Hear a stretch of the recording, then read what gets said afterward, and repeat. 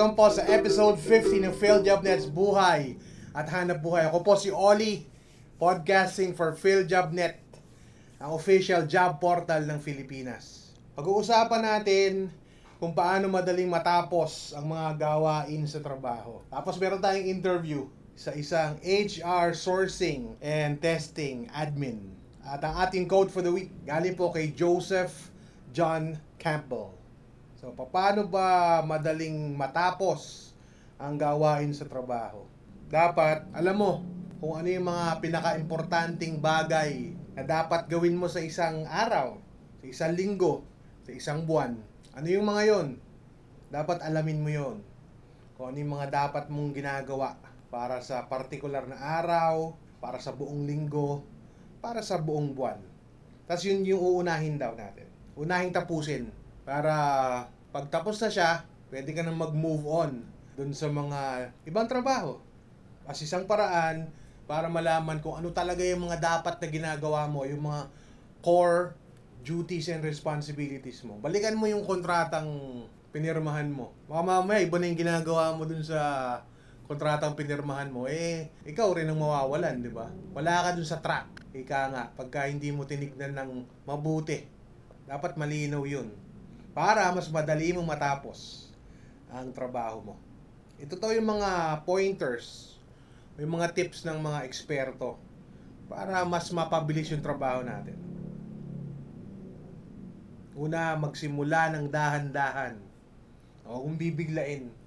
Kasi baka mamaya overwhelming yung trabaho na yun. So huwag mong biglain.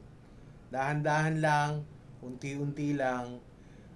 Tapos habang tumatagal nagiging gamay ka na dun sa mga dapat mong gawin, malamang bibilis ka na dun sa trabaho mo. Mag-focus daw dun sa mga bagay na parang mahirap gawin o yung ayaw mo talagang gawin. Yung mga hinuhuli mong mga bagay, i-focus mo yung attention mo para mas mapadali na matapos yung bagay na yun. Kasi minsan meron tayong ipinagpapaliban, di ba? Ay, sa Wednesday na yan. Sa Thursday ko na yan tatapusin. Before you know it, Friday na. Hindi mo pa natatapos yung bagay na yun. So, unahin mo yun. Sabi ng mga eksperto. Para hindi ka nagagahol pagdating ng katapusan ng linggo. So, siguro Monday, unahin mo na siya. Kung di pa rin natapos ang Monday, hanggang Tuesday, matatapos mo na yun. Tapos, the rest of the week, hindi ka na nga naman hirap. Kasi, natapos mo na yung pinakamahirap na parte ng trabaho mo. Tapos pag natapos mo daw yun, kahit pa paano, bigyan mo ng reward yung sarili mo. Ano kaya mga reward yan? Siguro candy, chocolate, di ba? O kahit na ikaw na bahala dun. May kanya-kanya tayong reward sa sarili natin. Kung ano yung makakapagpasaya sa'yo, yun ang i-reward mo sa sarili mo. Ngayon, para sa last tip, kung nahihirapan ka talagang gawin yung isang task o isang obligasyon mo sa trabaho, isipin mo daw kung ano yung magiging outcome nun pag hindi mo natapos yun. Ano yung kahihinatnan pag hindi mo natapos yung trabaho na yun. So yun yung last tip natin. Para kung talaga nahihirapan kang gawin yun,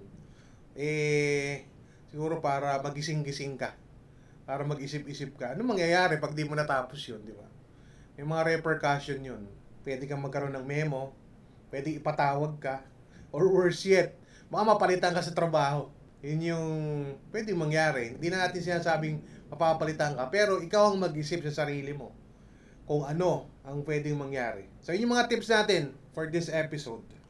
Para po sa mga hindi pa nakapagrehistro sa PhilJobNet, mag-register na po kayo para mas maging madali ang inyong paghahanap ng trabaho. That's philjobnet.gov.ph philjobnet.gov.ph. At ito po ang ating interview sa isang sourcing and testing admin.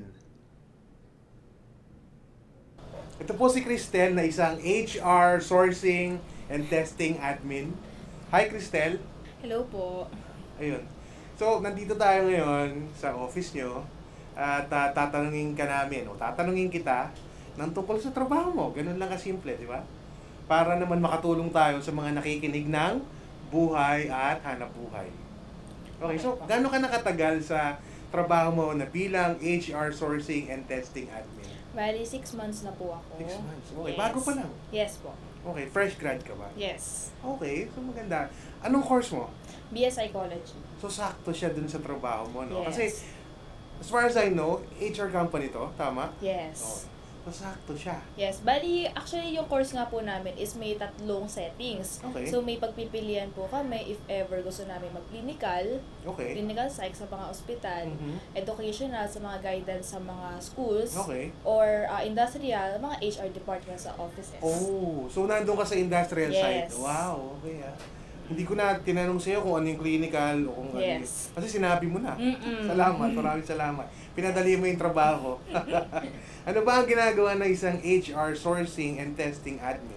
Bali, here in the company, HR sourcing and testing admin, ako po yung mga naghahanap or nagsusource Okay. ng mga candidates Mhm. for like hiring sa within the company. Okay. So internal ako. Internal. Yes, Okay. because yung external, basically yung company namin ay isang recruitment firm. Mhm. So merong recruitment specialist specializing for external Okay. employees. So ako, nakafocus lang ako sa internal Okay. employees. And then, nagpo-post ako ng mga job posts sa iba't ibang job portals. And then, kapag may mga nakita kong mga shortlisted candidates, Mhm. ini-invite ko sila. And then, for an interview. Okay. And then, testing admin, doon ko sila ipapatest ng aming mga online assessment. Okay. Wherein may mga ibang different mini-measure na, for example, workplace ethics, Okay. mathematics, etc.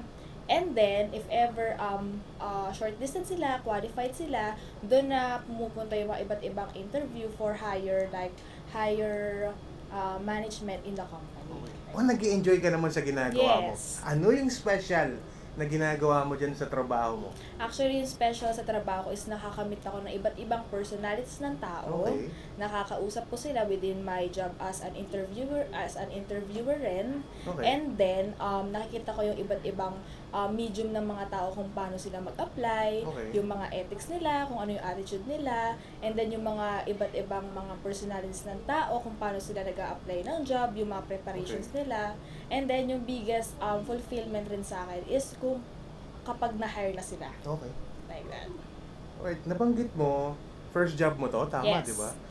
Gaano katagal bago ka nakahanap ng trabaho o bago ka na-hire dito sa trabaho na to? Honestly, naka 10 companies ako. Oh, yun. Doon yung magandang pag-usapan Yes. natin. Medyo atras tayo ng konti Yes. doon, no? So, 10 companies.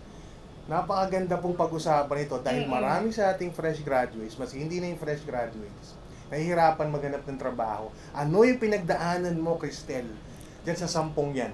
Actually, sa 10 to, yun Okay. yung feeling ko nung first company ko, ay medyo baka matanggap na ako. Okay. May mga nag-a-assume na ako. Within lahat medyo major na sa final interview na. Mhm. And then, dyan ko natandaan yung mga kukontakin ka namin. Okay. Keep your lines open. Alright. Minsan may nagsabi pa na yung HR manager is out of the town. Okay. Minsan naman, magsasabi na within 2 weeks kapag hindi ka tinawagan, meron ng ibang qualified. Okay. So, ganyan. And then, within 10 companies, parang losing hope na ako. Sabi Okay. ko parang, ano bang mali? Ano bang mali sa... Ano ba yung ginawa ko at hindi ko ginawa? Oo, yung parang, ano bang kailangan kong i-improve. Okay. And then, parang pinagsama-sama ko yung mga kailangan ng mga improvements.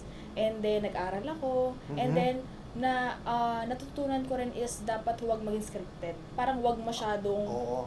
masyadong mag-rely sa mga dapat ganito sabihin mo. Dapat kung ano yung ikaw talaga, kung ano yung Mhm. gusto mong matutunan sa job mo, and then kung ano yung mga gusto mong ma-share sa kanila and contribution sa pag-growth ng company, yun. Huwag ka bisote. Yes. Okay. Like that. So, yung 10 kumpanya na yan, puro yan HR, tama? Yes, puro Okay. karamihan doon HR assistant, recruitment associate, recruitment Okay. assistant, more on nafo-focus talaga sa mga HR. At finally, itong pang-11, tama? Yes. Doon ka natanggap. Yes. So yun, napakagandang aral nun para sa mga nag-a-apply. Hindi lang sa mga bagong graduates, pati na rin doon sa mga matagal na nag-a-apply na hindi talaga matanggap. Pansinin po ninyo, yung 11, doon siya natanggap. So kayo kung nakasampu na kayo, tapos bigla kayong tumigil, naku, napakahirap naman maghanap ng trabaho. Gayahin niyo po yung ehemplo ni Cristel, yung pang-11, doon siya natanggap. Kasi malapit na yun eh, nahirapan ka na ng todo. Sobra-sobra na yung nahirap na inabot mo, malamang nga yung tagumpay nandyan na lang sa kanto. It's just around the corner, ika nga. Yes. So, yun ang ginawa ni Cristel. Sa palagay mo ba magtatagal ka dito sa kumpanya na to? Yes, kasi Okay. gusto ko naman yung ginagawa Okay. ko. Basta naniniwala naman ako kapag gusto mo yung ginagawa mo, hindi mo nararamdaman nagkatrabaho ka. Okay. Like that. So, para maging isang HR sourcing and testing admin, syempre nag-aral ka ng Yes. psychology, which is the ideal course Yes. for this kind of job. Yes. Pero kunyari hindi ka naman psychology graduate, pwede pa rin bang pumasok sa ganitong trabaho? Actually, merong ibang course like HRDM, Human Okay. Resource Development and Management, Mhm. na yun yung course na more on focus sa industrial setting. Okay. Yun, pwede yun. Ano ba ang mga dapat na training o skills na mayroon ng isang magiging HR sourcing and testing admin bukod nga syempre sa pag-aaral ng psychology. So for example, hindi ka naman graduate ng psychology pero 4-year course graduate ka, pwede pa bang maging sourcing and testing admin o sa HR? Pwede pa ba? Yes. May chance pa rin, no? Yes po. So ano yung dapat nilang pag-aralan? Actually, basically lahat naman tayo nag-a-apply ng trabaho. Okay, So oo, parang syempre. doon, simula pa lang yung patience mo Mhm. sa pag-seek ng trabaho, and then pag-a-apply ka, and then parang doon parang ma-understand mo na yung process ng recruitment. Okay. Okay? So, kahit hindi ikaw yung recruiter, maiintindihan mo kung paano gumagalaw ang isang recruitment. Okay. So, sa pag-apply, and then kapag may mga mag-i-interview sa'yo, and then kung ano yung mga dapat na i-possess mo sa mga interview, and Okay. then kapag nakalagpas ka na sa final interview hanggang sa ma-hire ka, and then iyon, kapag na-hire ka na, parang doon mo, within the experience, within the experience, yun ang learnings mo para maintindihan mo kung paano yung process. Okay, so parang kung wala kang kaalam-alam sa Yes. HR, mag-under ka kung anong mga proseso. Yes. Okay, magandang tip Parang yun. ganun yan. Ano ang tips na maibibigay mo? Bukod sa mga nasabi mo Yes. kanina, anong tips na bibigay mo sa mga gustong maging HR sourcing and testing administrator? Okay, so basically, kasi meron tayong misconnotation na pag HR ka, parang Okay. minsan sinasabi nila parang mahirap to, or Okay. kaya ito yung pinaka parang fast pacing ng company, Oo. ang being HR. So pag HR, lahat naman na pag-aaralan. Mhm. So doon muna tayo magsimula sa alamin mo na yung process ng recruitment, and then kasi ang HR kasi may different facets. Meron Okay. tayong training, meron tayong recruitment, meron tayong compensation and benefits, and other things. So, Aha. ang ma-advise ko lang is, unang-una dapat may pasensya, Alright, and okay. dapat may determination. May determination ka para maintindihan yung isang bagay, para matuto, and then don't lose hope. Okay. Okay lang na magkamali. Basta yung pagkakamali mo is ma-apply mo na yung learning sa next process. Like that. And then, don't hesitate to ask questions. Oh, napakaganda nun. Yes. Kasi through questions, doon ka maliliwanagan. Like that. Napakaganda ng mga sinabi mo para sa mga listeners natin, Cristel. Maraming salamat sa iyo. Alam namin busy ka. Yun. Maraming salamat. Walang anuman po. Maraming salamat ulit sa iyo, Cristel, at binigyan mo kami ng oras dito sa Buhay at Hanap Buhay. Panghuli, ang ating quote for the week. Galing po kay Joseph John Campbell. Joseph John Campbell was an American mythologist who worked in comparative mythology and comparative religion. His work covers many aspects of the human experience. Ito po ang sabi niya, "The cave you fear to enter holds the treasure that you seek." Ang yungib na kinatatakutan mong pasukin ay naglalaman ng kayamanang iyong hinahanap. At dyan po nagtatapos ang episode 50 ng PhilJobNet's Buhay at Hanap Buhay. Maraming salamat po sa pakikinig. Ako po si Oli. Hanggang sa susunod po ulit.